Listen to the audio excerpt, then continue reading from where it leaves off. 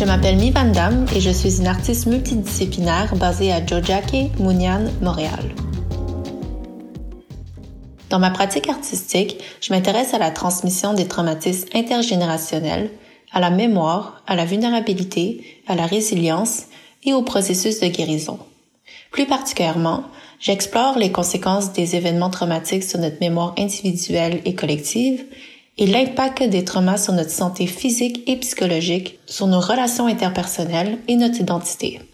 À travers l'usage d'une variété de médiums et de techniques, telles la peinture, la photographie, la sculpture, l'installation et la vidéo, je cherche à exposer la vulnérabilité qui habite chaque individu et à démontrer la complexité humaine au travers d'expériences artistiques.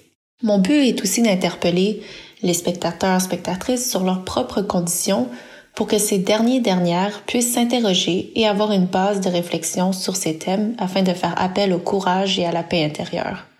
Présentement, mes recherches se concentrent sur la notion de transparence et d'opacité. En effet, pour moi, la transparence est un symbole de transparence de soi, donnant accès directement à notre vérité intérieure, et l'opacité comme un symbole de nos mécanismes de défense.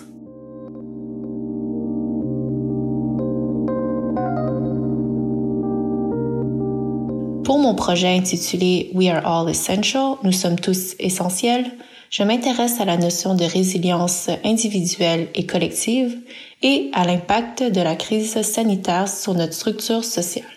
La pandémie mondiale a permis à certaines de revenir à l'essentiel, tandis que pour d'autres, particulièrement pour les personnes vulnérables, elle a renforcé la précarité.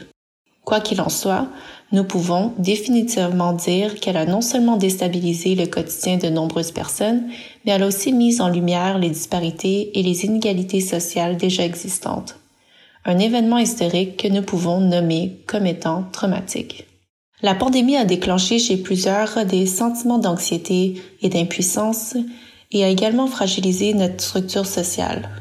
Mon projet est de rassembler des témoignages de professionnels de la santé, de survivantes de la COVID et de membres de familles endeuillées, mais aussi de militantes qui militent pour la justice sociale.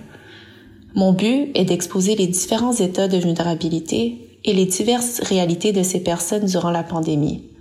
La crise sanitaire a mis en évidence notre besoin d'entraide et de connexion, ainsi qu'à notre interdépendance à l'un et l'autre.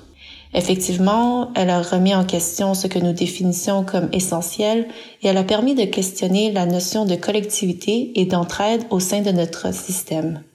Autrement dit, de revoir nos valeurs, nos priorités et nos pratiques en tant que société. En mettant de l'avant l'histoire de ces personnes, mon intention est de mettre en lumière la nécessité et l'urgence de repenser notre structure afin de renforcer l'idée de collectivité et d'inclusivité.